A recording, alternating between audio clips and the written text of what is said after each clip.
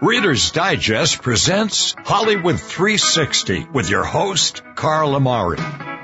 He was like a god walking amongst mere mortals. He had a voice that could make a wolverine purr, and suits so fine they made Sinatra look like a hobo. This your place, Carl? Yeah, what do you think? Really? It's really awful. But I have a lot of things that are on order. You know, credit trouble. Pay more attention to your schoolwork and less to the radio. You always listen to the radio. It's different. Our lives are ruined already. The Whistler. This tape will self-destruct in 5 seconds. Hello, everyone. I am Carl Amari, and this is our Halloween show. Happy Halloween. This is Hollywood 360, and the radio show that presents all things entertainment, including movie reviews, celebrity interviews, classic radio shows, trivia contests, and showbiz news. This hour on Hollywood 360, I'll present a tale well calculated to keep you in suspense. You won't want to miss it. But first, National movie critic Sarah Adamson is here to review two films that recently released, The Martian and Big Stone Gap. Hey, Sarah, how are you? I'm doing great, Carl. How are you? Excellent. Let's talk about The Martian. It's going to be 4 years for another mission to reach me. And I'm going to have designed to last 31 days. So I got to make water and grow food on a planet where nothing grows.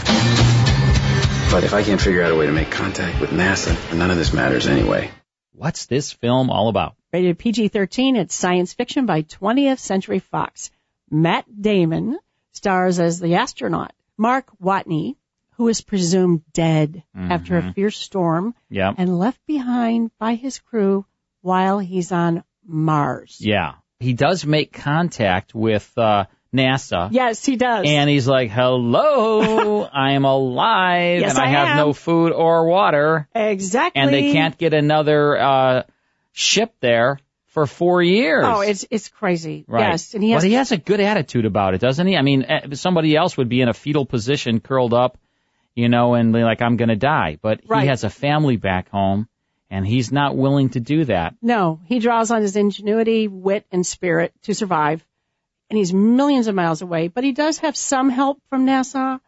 But I'm telling you, it's just great to watch him problem solve. You start rooting for him the minute he steps on. Right. You know, well, like, he has that big smile, and he's like, you know, not really that. I mean, it's incredible. And he figures out how to grow plants and create water on Mars. He does. Yeah. So, all right, another clip from The Martian. NASA rejected the mission. So if we do this? We're talking mutiny. If anything goes wrong, we die. Do you realize how crazy this is? We had no other option. What did you think of the film? I'm way in. 4 stars out of 4. Carl, I just love this time of year. Let the award season begin. Yeah. Matt Damon is mesmerizing in this role. Yeah, he's always a great actor. I mean, he really is. Yeah, Jessica Chastain is in this. Kristen Wiig, who is probably my favorite. I all around, I think Kristen Wiig is my favorite actress, comedian. Oh, I love her too. Yeah. And what about Michael Pena, our Chicago? Oh yeah, my goodness, he's terrific guy. too in this as well. And Jeff Daniels, Donald Glover. I mean, this is great. I mean, huge cast, big film. Yep. Everybody wants to see this movie. And the director, Ridley Scott. Yeah, Ridley Scott. Oh my goodness. Right. So 4 big stars. Oh yeah, it's for smart, The Martian. Slick, funny. It's funny too. Yeah. So check that out at theaters near you. All right, let's talk now about Big Stone Gap. I was born and raised in Big Stone Gap. Morning, beautiful. I don't know why you honking the horn. I'm standing out here black as night. I know you can see me. Before I knew it was 1978 and I turned 40. I was the old maid. At this point, you just got to take whatever you can get. What's this film all about? It's rated PG-13. It's a comedy romance by Picture House Films. You know, Big Stone Gap is the name of a small town in the Appalachian Mountains of Virginia. Right, and this is set in like what? This is set in a little bit of a period piece, right? 70s? 1978, yes. Okay. Yeah. And the film's writer and director, Adriana Trigiani, she wrote the book that the film's based on. Okay. So she grew up there. So it's kind of quirky little town, isn't it? Yes. Ashley Judd, she turns 40 and she's not married. Uh-oh, big problem. In that small town it is. Yeah. She's the pharmacist. She still delivers the prescriptions. And all of a sudden, like, she's like a pariah because she's not married. Exactly. You know? And it's like, she doesn't care, though. No, she's she's fine with it. Yeah, she's fine with it. She directs the annual outdoor play. Right. But her life's turned upside down when she finds out this deep, dark family secret. Oh, yeah, deep, dark secret. And Patrick Wilson, he's terrific in this. Oh, he is. Whoopi Goldberg. Yes. She is just awesome in this film. I mean, so she plays funny. this, she's got this giant afro, and she plays this really funny character. Yeah. She, like, tells it like it is to everybody. She has no filter in this film at all. All right, another clip from Big Stone Gap. I saw my father in a dream, and I have to go find him. I'm leaving. I'm going to Italy. I got a good job, got some money saved. I think we should get married. I don't want to just get married. What did you think of the film? Oh, I'm way in. 3.5 stars. You know, this is a thoroughly delightful film that gives us a portrait of what small-town life is really about. You know, films like this is why you need films like this, because you've got all these big dramas and, you know, you have the Batmans and the Martian and all these, and then every once in a while you get this little, you know, polished gem of a film where you just go and you sit back and you just let an hour and a half go by and you're just swept up in it, and it's funny, and it's not all this action and craziness and shaky cam, and it's just a fun film. Yeah, it's real life. And some of it, you almost feel like, wow, that could be a Norman Rockwell painting. Right, it's sort of the apple feels butter, like you that. can almost smell the apple butter. Right. And it takes you back. I mean, it was 1978 in a little small town, and the costumes are spot on. Yes, and, they are. And I was going to funny. talk about non-stop. the costumes. It's just funny throughout. Ashley Judd's great in it. Everybody's great in it. And I love the surprise ending. Yeah. So how many stars? Oh, 3.5. 3.5 stars for Big Stone Gap. Check it out and definitely see The Martian on a big screen. 4 stars. You heard it here on Hollywood 360. But check out all of Sarah Adamson's reviews, not just the one she does on our radio show here, at her website, which is sarahsbackstagepass.com. Sarah, great having you on the show. Thank you, Carl. It's always my pleasure. I want to remind our listeners that we have a drawing, right? Yeah. And I'm not talking about the kind where you use chalk or pencil or marker. Now, this is at the end of every single month. Tell us about it. Pray tell. Pray tell. It's for Cat's Pride, who makes the best kitty litter around. Right. And if you would like a year's supply of the best kitty litter around made by Cat's Pride, send a picture of you and your cat to Cat's Pride photo. There we go. Oh my. Oh, there's a lot of them there. Wow. That's a cat's Take fight. it easy. Lisa, wow. Did you have to bring so many cats into the studio there? Sorry, it was like National Cat Day this week. Right. Cat's Pride photo at gmail.com. Send a picture of you and your cat with you, your name, your cat's name. All right, so what do I do? Oh, you're confusing. You're not listening. I take a cat, my cat. Find any cat. And I do a selfie with a cat, or what do I do? I have my cat, selfie. and I do a selfie, me and my cat. Or you can have a friend take it for you. Okay, well, I don't have any friends. So I know. To take do it myself. Up yourself. Right, I take that picture. All right, so once I have that picture. You're confusing. Then I email it somewhere? Cat's Pride photo at gmail.com. All right, because you're talking awfully fast. Really? Very fast. You're slow today. Did you have a lot of coffee or caffeine? I don't drink coffee, you are but talking you know what? so fast. I think you're a little slow I'm today. not processing. You're slow. All right, so I have the picture. I email it in. Are you and then me? I send my name and my cat's name and my city and state, right? I picked up on that. Pride photo at gmail.com. All right, I send that in. And then what happens? I get automatically entered into a drawing? Automatically entered. It's like magic? Mike Costello will post your picture on our Facebook page. Right. And then at the what? end of the month, we'll get a winner, a magic winner. Dan Jaffe, the CEO of Cat's Pride, will choose by randomly choosing out of a hat. And right, a black hat. And he picks out a name, and then that person wins an entire year's supply of Cat's Pride kitty litter. But here's the best part. It happens every month. You talk too fast. Yeah, happens every month. So if you don't win at the end of November, keep trying. You can win. We're doing it for a year. So make sure you do that right away. Get your entry in, right? Yeah, you have to talk slower, though. All right. Okay. When we come back from the break, we're going to play the scariest suspense episode ever broadcast, in my opinion. coming your way after these words. Now back to the best in classic radio on Hollywood 360, brought to you by Reader's Digest. Suspense was conceived as a potential radio vehicle for Alfred Hitchcock to direct. Suspense was a radio series of epic proportions, Lee said. It aired on CBS from 1942 to 1962 and is considered by many to be the best mystery drama series of the golden age of radio. Billed as radio's outstanding theater of thrills, it focused on suspenseful thrillers using the best names in Hollywood. Scripts were by John Dixon Carr, Lucille Fletcher, James Poe, Ray Bradbury, many others. Running more than 20 years, Suspense aired nearly 1,000 radio broadcasts, and it made the transition to television in 1949. But it was on radio that Suspense enjoyed its glory days. You know, like the Bruce Springsteen song? Glory days. Glory days. Let me hear you sing a bar of that. Glory days. Yes, indeed, glory days. Oh, that's... Something like that. Quite one. the vocal tone I have there, huh? Yeah, Quite dulcet, I wonder, as you maybe say. I'll get signed to a singing contract, a record label. Yeah. Head over to I'm Nashville available. and see Listen, how it works out. can be bought. You can and be me bought. both. I like the green things with the numbers on them. Is that right? Yeah. They're about 5x3. You know those things? 5x3. 5, 6 inches by 3. Something like that. Yeah, I we like should those. measure that. I like those things with the dollar signs on them. All right, Suspense. Here we go. Okay. December 5th, 1946, The House in Cypress Canyon. Stars Robert Taylor. Also in the cast, Howard Duff, Wally Maher, Cathy Lewis, Hans Conried, Paul Frees, and Jim Backus. You know that name, Jim Backus? Thurston Howell III Oh, right, sure. on Gilligan's Island. I sure do. Joseph Kearns and Ken Niles doing the announcing, sponsored by Roma Wines. Let's tune this in. You're going to love it. It's scary.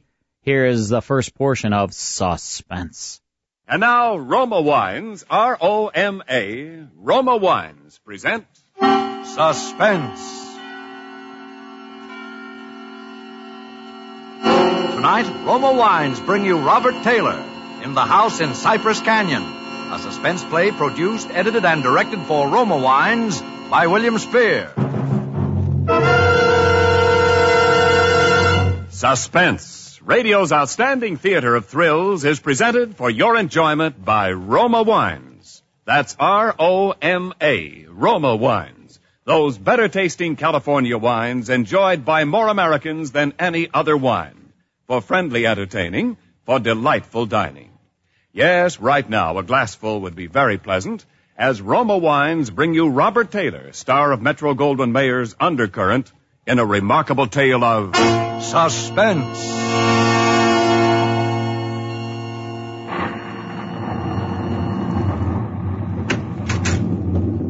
Merry Christmas, Jerry. How's the real estate business? Kind of early with your greeting, aren't you, Sam? Well, I got to get them in sometime. I may not see you again until next Christmas. If this real estate racket gets any crazy, I'll be dead by next Christmas. I'm glad you could get up here, though, Sam. What's on your mind, Jerry? You'll probably shoot me when you hear it, Sam, because I'm probably nuts. But doggone it, you're a detective and you're my pal, and I just had to tell somebody. Well, you sound like it's serious. That's just it. I don't know what it is, Sam, but... Now, listen, you know we're agents for a group of houses up in Cypress Canyon. Mm-hmm. Those places that were started before the war, never got finished. Oh, yeah. All I got in were the foundations, just concrete and a couple of beams. Well, they've been finished now. In fact, I'm putting up the for rent on the last of them today. Well, what do you want? Police protection from the mob? Listen, Sam, this house that I'm talking about, it's got a number now, 2256. But before, when the men went back to work on it about 3 months ago, well, they just started when the foreman on the job brought me a shoebox that he'd found up on a beam. And this box had a manuscript in it, a story kind of, all written out. Yeah. Well, he gave me the thing. I read it. I didn't think much about it. I put it in my desk. But the other day, and I happened to drive by there, I saw the number on the house and what the house looked like. I thought of this manuscript. Well, I don't like it. That's all. There's something funny about it. What's funny about it? Well, mind you, this thing was found in an unfinished house in Cypress Canyon. House that was only just started building. All right. Listen, Sam, I want to read it to you if you got the time, and you'll see what I mean. All right, shoot. Well, here's how it begins. To whom it may concern. My reasons for setting down on paper what follows here will be abundantly clear to anyone into whose possession it may fall. First, let me say that I'm a very ordinary person. My name is James A. Woods. I'm 35 years old. By profession, a chemical engineer. My wife, Ellen, was a school teacher when I met and married her in Indiana 7 years ago. There's nothing in the past life of either one of us to suggest remotely any cause or reason for the dreadful thing that has invaded our lives. Our married life has been in no way different from that of millions of other average, reasonably happy, and congenial families. 3 months ago, I was ordered by my firm to take charge of a rather minor project in Los Angeles, Hollywood to be exact. The order was a sudden one. There'd been no time to secure accommodations, and conditions being what they are, the inevitable result was that until day before yesterday, we'd been living in the cramped quarters of one of those characteristic California motels. Needless to say, most of our spare time had been devoted to a search for something more permanent and comfortable, but the fruits of these efforts had been financially and in every other way a geometrical progression of discouragement. Until last Saturday afternoon, only 4 days before Christmas. We were driving into town on our way to a movie when Ellen saw it. Jim, look. What? That sign in front of that real estate office. Oh, yeah. But don't you see what it says? For rent, furnished, 2-bedroom house, close in, immediate occupancy. Yeah, uh-huh. Aren't you going to stop? Oh, Ellen, you know what a sign like that. It'd mean right out in plain sight in front of a real estate office. Oh, yeah, but Jim... Either they want $600 a month... We'll never know until we ask. If it's any good at all, there are probably 50 people fighting for it right back there now. Well, honey, there's no harm in trying now, is there? You really want to go back? Oh, it's probably foolish, but what can we lose? Okay. Oh, darling, come on, cheer up. How do you know? Maybe our luck's changed. Maybe fate's going to give us a nice new house for a Christmas present. Come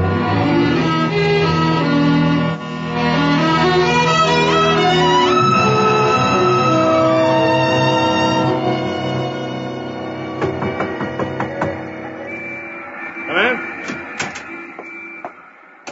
Oh, we're sorry to bother you, but we just happened to see that for rent sign outside. Oh, yeah, I hung it outside just this minute. Is the house available? Why, sure it is. Let me introduce myself. My name is James A. Woods, and this is my wife, Ellen. How to do? Wow. Looks like it's fixing to rain. Yes, so it does, doesn't it?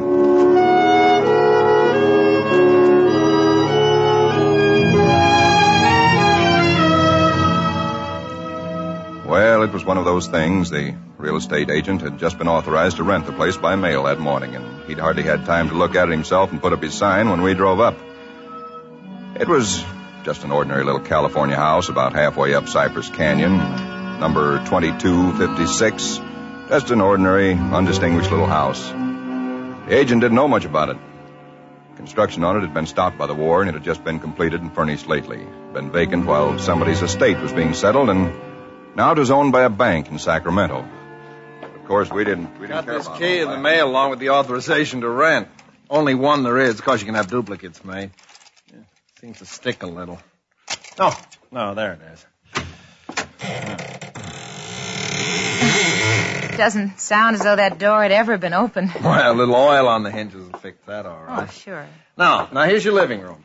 Furniture's a little dusty, of course. You got to expect that. It's good furniture, though, you see? Benson Brothers. Yes, uh-huh. Now, over here's a little den. Panel, you see? Radio, fireplace. Really a very attractive little room, particularly for a man. Uh-huh, yep. Now, the bedroom's off the living room here. Everything's all on one floor, you understand? Uh-huh. It's quite nice, I think. Yes, uh-huh. You can see you get the morning sun here. There's a view of the canyon through these front windows. You got cross ventilation. All right, let's take a break from the first portion of Suspense, The House in Cypress Canyon, starring Robert Taylor and Howard Duff. Howard Duff on radio played Sam Spade, license number 137596. Did you know that, Lisa? I did not know his license number. You didn't know his license number? But I know it's 137956. No, 137596. 597. Really good. You got it. You got it. This was this Suspense episode sponsored by Roma Wines. Roma was one of the sponsors for, and then Auto Light was another one of its sponsors. Suspense was on the air a long time. and really brought to our listeners, to the listeners of the golden age of radio, and now when we play them, the best of the best. They had the best stories, the best writing, the best talent, the best sound effects people, best music. You know, you had the full orchestra. Yeah. Bernard Herrmann did the music for this. I mean, Bernard Herrmann, he was one of the best. So that's what you get. When you put all the best together, you get the best radio show. Like, you know. Like, you hello. know, here we are. Hello. I know, I gotcha. You know, we work real hard on this show. Yeah, Lisa. Tell me about it. I mean, she doesn't cook for her kids the whole week. She's just so busy. Her kids are like, Mom, we haven't eaten in a couple of days. I got a slave driver of a boss here. Yeah, her kids are like, Mom, look at how skinny I'm getting. Like, that's okay, honey. I'm working on Hollywood 360. And, you know, there's no food in the house. Well, that's Dan, true. Her husband, opens up the cupboard, and there's nothing in there. The cupboard is bare. Honestly. Old Mother Lisa. In all honesty, I went to Costco today and spent $428. Wow. What'd you buy me? No, I didn't even buy anything fun. Nothing over $40. Well, you know, the great thing about Costco is you get a big, huge, gigantic things of whatever it is. Nothing lasts that long. All right, I don't know. We could talk about this for hours, but right now I have to play another movie clip. All Matthew right. McConaughey going back to 2011. This is a crime drama thriller. Conversation is finished. This is what do you think this was, huh? Let's make a deal? Yeah, what'd you think it was, Lisa? Let's make a deal. What'd you think that was? Bob Barker there? This is good wasn't. stuff. All right, if you know what movie this is, Matthew McConaughey. Conversation is finished. This is what do you think this was, huh? Let's make a deal? Yes, indeed. Give us a call, toll free, 855-360-H360. The H is a 4. You'll win some prizes. Tell us what Matthew McConaughey crime drama thriller that is. We'll be right back. And now back to Hollywood 360 with Carl Amari, brought to you by Reader's Digest. Thank you, the great Adam West. That is Adam West, famous Adam West from the 1960s series Batman, of course, and also he is on television pretty much every single day as Mayor West on Family Guy, which is one of my favorite shows. It's a good show. He is terrific as Mayor West. And Lisa, this is the Hollywood 360 Radio Network. You and I are here doing the show. We're on 100 radio stations across the country. And I want to thank all of our program directors and all of our radio station managers and all of our listeners across the country for tuning in our show. This is our Halloween program, having a good time. And you look great. You're wearing, she's got like this sweater on that has skeletons all over it. It's just a sweatshirt. And as I said earlier, I sort of look like a skunk, right? Because I'm wearing like... Yeah, that's your favorite jacket. This is a jacket that it's black and white. It looks like kind of like a skunk. Mm-hmm. It's stinky. It is kind of a little bit stinky. I just washed it. It's not stinky. I don't stink. No, skunk stinky, I meant. Yeah. It's stinky like a skunk. Now, listen, I take a bath once a week whether I need it or not. I know. You know? So, all right. So here's the movie clip. She's got to ruin my jokes. She can't just give me the little pleasure, the small little pleasure in life of telling a joke. I can't. I mean, I work really hard, and I just little pleasures in life come up with some new ones, and then I won't know the punchline. No, I have like 2 or 3 jokes, and I tell them over and over, and she constantly has to ruin my joke. All 3 of them. Okay. 2011 crime drama thriller. Conversation is finished. This is what do you think this was, huh? Let's make a deal? Lisa. Door number 4. Or there was 3 doors, I think. There's only 3 doors. I'll take door number 3. 3's my lucky number. Are you sure? Do you want to switch to door number 2? 3 is my lucky number. I want door number 3. And at door number 3 is Tom from Waukegan. Tom, we just chose your door. You're the winner. All right. Sound good? Carl. Hey, what's up? How are you, Tom? I'm doing good. All right. What's the name of this movie? This is Killer Joe. Killer Joe, absolutely. Did you see this movie? It's another William Friedkin classic. Yeah, that's right. I did not see this movie, Lisa. Lisa loves this movie, loves the play. I love the play. She's all about this movie. I should see it, I guess. But it's a killer of a movie, yeah, Carl. Tom, you're a winner, my friend. You're going to get some fun prizes, okay? All right, thank you very much. Thanks, buddy. Appreciate you calling in and listening to the show. Tom knew it. Here's a little trivia. According to Matthew McConaughey, director William Friedkin rarely exceeded 3 takes per scene when filming. which is what Clint Eastwood does a lot. You know, I have the great pleasure of working with him on some projects, and he does not ever shoot more than a couple of takes. He just lets his actors do their thing. That's why they love working for Clint Eastwood. When you hire the best, somehow it's just a matter of them gelling together, too. It depends. He lets them just kind of do their thing. He shoots the scene and moves right on. I mean, and you know what? Look at how it's working. Right. Yeah, absolutely. All right, let's get back now to Suspense. That's about all there was to it. It wasn't the best place in the world. It was small and badly built, but what would you have done? We took it with as little inspection as that. It was the Saturday before Christmas. And the very same evening, we were struggling up the steps from the road with suitcases and boxes and armloads of clothes and all the endless bric-a-brac that people collect and never know they have until they move. Ellen began unpacking, and I began moving things around and taking the worst of the pictures off the wall, doing all the little things that everybody does when they move into a new place and try to give it something of their own personality. Don't be such a sourpuss. You know, it's a roof over our heads for Christmas. That's more than we ever thought we'd get, isn't it? Now, what in the world are we going to do with those two pictures? Why don't we just leave them where they are? Jim, we can't. They're too awful. Well, all right, put them in the closet then. I can't. Both the closets are jammed full. No, I mean the other one in the little alcove off the den. At least there's a door there. I suppose it's a closet. I don't know. That isn't a commentary on the housing problem, huh? A woman moving into a house without even knowing where all the closets are. Take the pictures down, will you, honey? Bring them in here. Okay. All right. Guess you'll have to help me with this door. I can't get it open. Let me see it. Well, of course you can't, silly. It's locked. Where are those keys we found on the desk? Here they are. No, not this one. Sure, this one won't work. No. Feels like an awful solid door for a closet. Oh, and that's one solid door in the house. No, this one won't do it either. Well, we'll just have to get a locksmith up here on Monday. I'll put the pictures behind the desk, okay? Yeah, all right. Jim, if you could just help me move this armchair, huh? Oh, Ellen, will you let it go until tomorrow? You know what time it is? Oh, but, honey, I'd like to get the place looking just a little bit. Yeah, but it's almost midnight. In fact, it's exactly... What was that? Tomcat, I guess, out in the brush somewhere. Sounded near. Oh, hope that doesn't go on all night. Well, there's much we can do about it. Come on, Ellen, I'm dead tired. All right, Jim, all right. Where'd you put the toothpaste, honey? It's right in the medicine cabinet. Oh, yeah. Jim, we ought to get some firewood tomorrow. You know, a fire in that living room would make all the difference in the world. Can't. Sunday. Well, Monday then.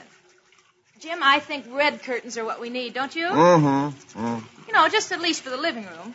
Anyway, the ones in there now have just got to come down. Yeah, I suppose they do. What do you think of red? Well, I guess it's all... Jim. It's some tomcat. Jim, it sounded in the house. Oh, now, how could it be in the house, Ellen? We've been over every inch of the house. Except the closet. Now, how could a cat or anything else be in a closet that's been locked up for over a year? I don't know. It's probably under the house. A wildcat or mountain lion or something. I hear they have them in California. Jim, I don't like it. Well, neither do I like it, but there's nothing we can do about it tonight. Well, maybe we ought to call somebody, the police or some neighbor. Oh, don't be silly, Ellen. You act like a kid. Come on, let's go to bed, huh? All right, I suppose it is silly. Jimmy, did you lock the door? Yeah. Can I turn out the lights now? Yeah. All right. Good night, Ellen. Sleep tight. Good night, Jim.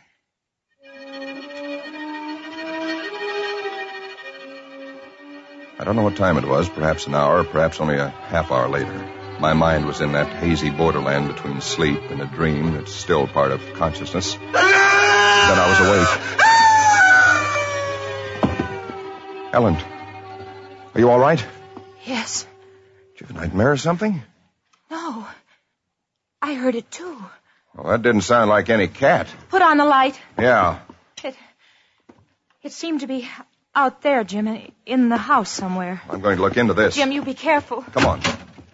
Where's my shotgun? In the den, I think. Jim. What? There's something wet. What? Wet?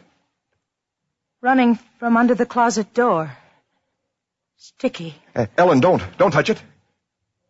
I had to. Jim, it's blood.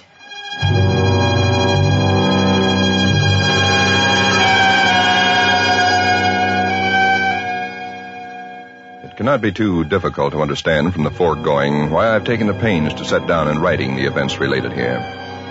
To find in one's newly rented house a closet which cannot be opened is in itself certainly no great cause for alarm. But to be awakened in the stillness of the night by unearthly cries within that house, to find oozing from under that closet door something that is unquestionably blood, that's another matter.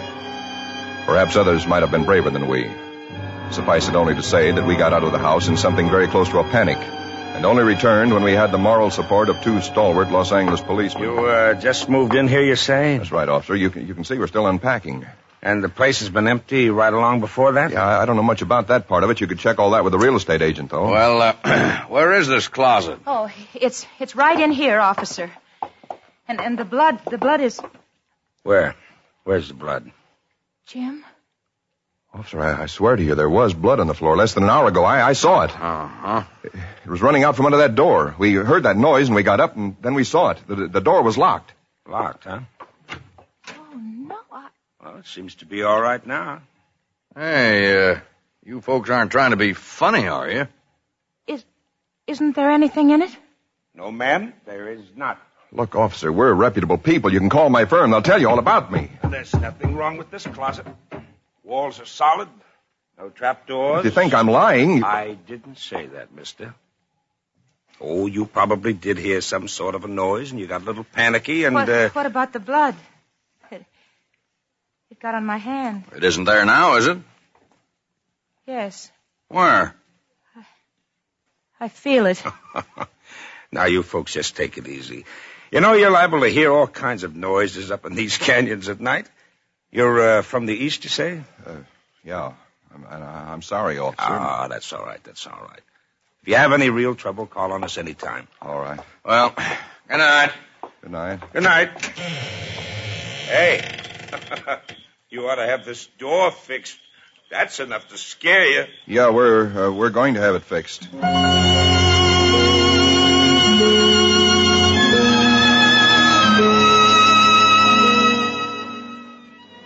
We didn't say much about it after that. There wasn't much that could be said. The next day I went down to a lot and bought a little Christmas tree and some trimmings, and we tried to pretend we were cheerful, but there was an uneasiness between us that had never been there before. Ellen seemed tired and listless. Several times during the day I noticed her washing her hands with a brush, scrubbing the one that had touched the blood. That night we each took a sleeping pill and went to bed.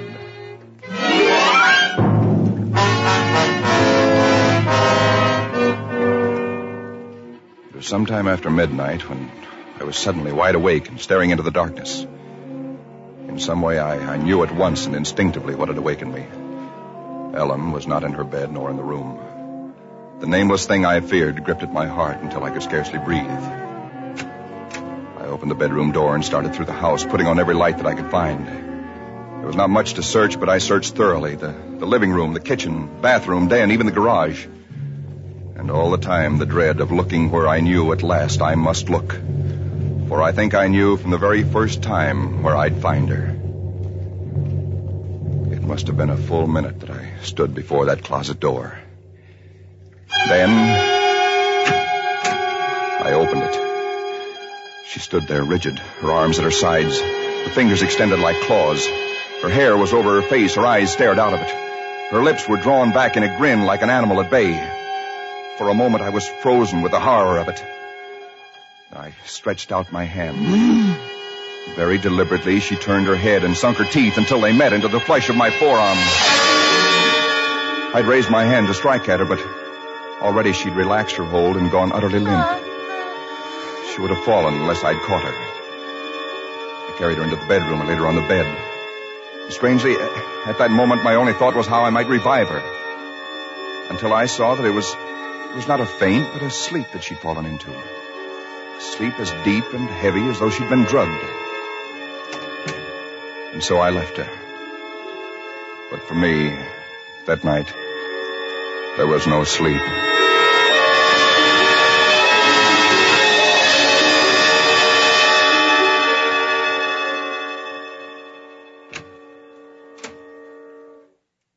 Jim? Yes, Ellen? up so early? Oh, I got a little restless. I'd make some coffee. Oh. Oh. I had the most wonderful sleep. And I feel so rested. Do you? Mm-hmm. Jim. What? What's the matter with your arm? Oh, I just heard it. Well, honey, it's terribly swollen. Let me see it. No, it's all right, Ellen. Oh, it isn't all right. You've got to see Dr. Wesley right away. Sure, I will. No, now you promise me, Jim, that you'll go the first thing this morning. How'd it happen? Oh, there was a dog. A dog? Yeah, I heard him trying to chew through the screen door. I went out to chase him away, and he bit me. Well, you mean there's all that racket, and I didn't even wake up? No, Ellen, you didn't even wake up.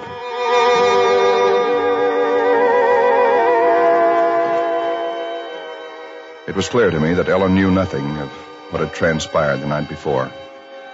I went to my office that morning and made a pretense of going over routine business, if only to restore my mind to some semblance of calm by the sight and sound of common, familiar things. Pain in my arm had become a persistent, dull throbbing. I made a late appointment with Dr. Wesley. He treated my arm with something of an arched eyebrow, and he said, "Well, I've never seen anything quite like it before. That is such a rapid onset of infection."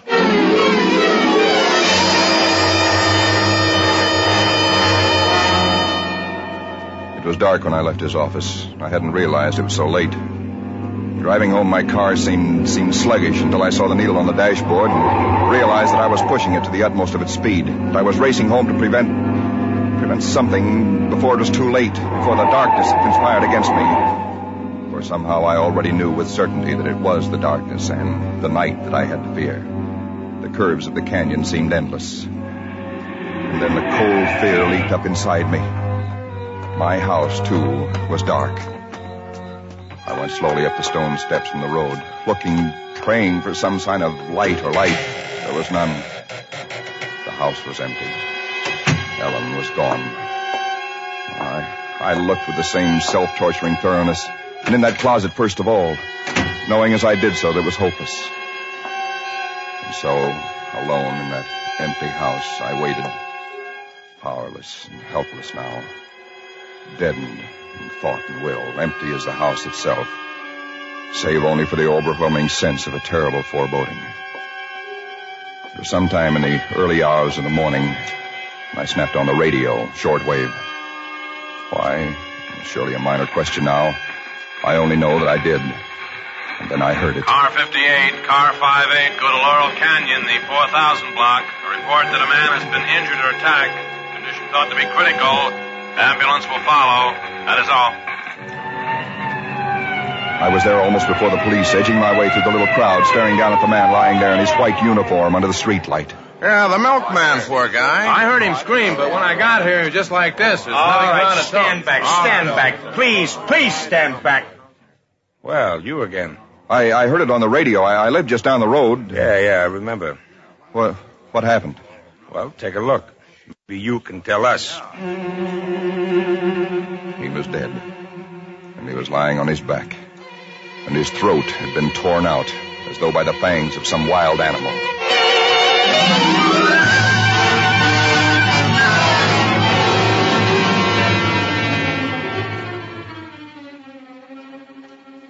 It is now Christmas Eve, or rather Christmas morning, for it's a little after midnight.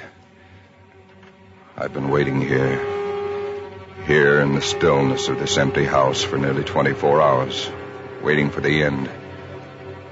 Already once tonight I've heard that dreadful wailing cry somewhere in the hills. I've nailed up the closet door, but that I know is childish, useless.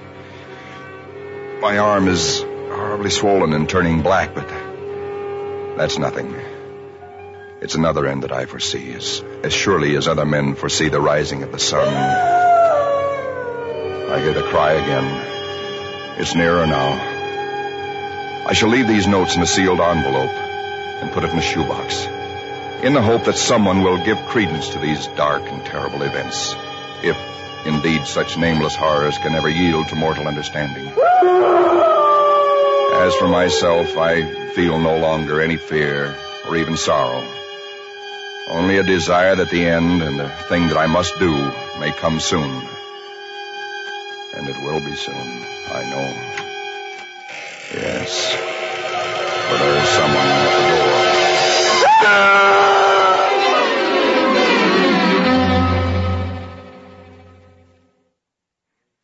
Someone at the door.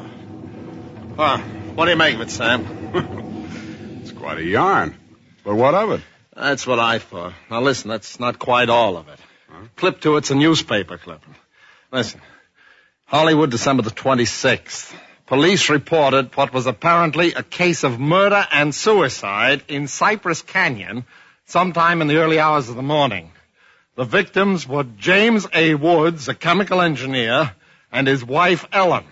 Preliminary investigation indicates that Mrs. Woods was killed by the blast of a shotgun in the hands of her husband, who then turned the weapon upon himself. That she fought desperately for her life, however, was evidenced by the disorder of the room and the severe lacerations inflicted upon her husband about the neck and arms. This is the second tragedy to be reported in Cypress Canyon within 24 hours, the other being the unexplained death of Frank Polanski, a milkman.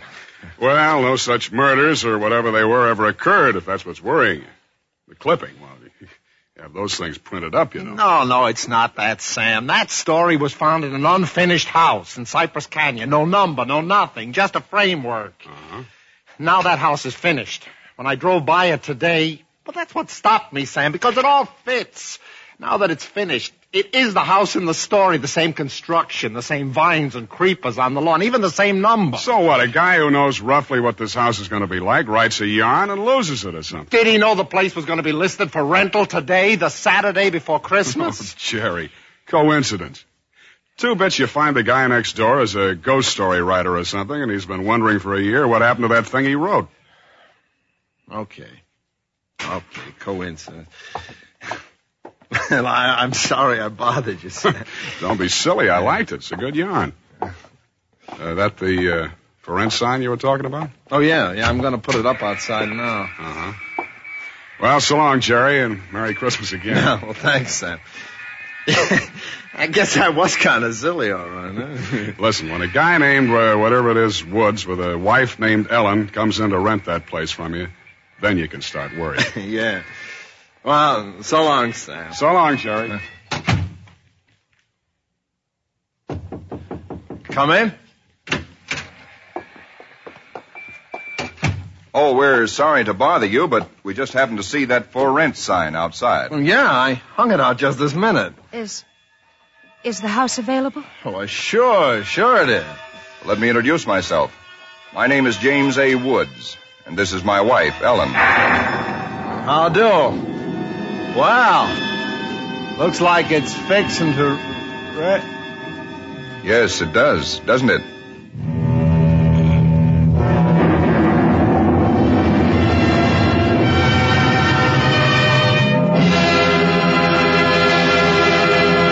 Suspense. Presented by Roma Wines, R-O-M-A, Roma Wines, selected for your pleasure from the world's greatest reserves of fine wines. Tonight's original suspense play was written by Robert L. Richards. Next Thursday, same time, you will hear Miss Susan Peters as star of Suspense. Produced by William Spear for the Roma Wine Company of Fresno, California. This is CBS, the Columbia Broadcasting System. All right, there you have it. That is The House in Cypress Canyon on Suspense, December 5th, 1946, with a terrific cast, Robert Taylor and Howard Duff and Cathy Lewis. I hope you enjoyed that, sponsored by Roma Wines. It's heard on CBS. Let's take a break. Then it's more here on Hollywood 360. Now back to the best in classic radio on Hollywood 360, brought to you by Reader's Digest. I want to remind all of our listeners that we have a website. It is called Hollywood360radio.com, so just log on, www.hollywood360radio.com. That's our official website, and at that website is a podcast of our show. So at the end of the week, we change it out. Well, actually, on Mondays, we switch it out, and you get the whole 4-hour program along with an additional hour of classic radio on our podcast right on the homepage. It's Hollywood360radio.com. Make sure you check that out. We also have a Facebook page.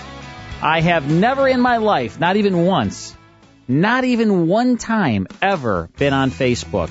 I refuse to go on Facebook. I just have some kind of, I don't know what it is. I've never been on Twitter either. I think it's just a fear of technology. But we have a Facebook page. It's Hollywood 360. All right. Next is Stump the Host. Call us right now. Toll free 855-360-H360.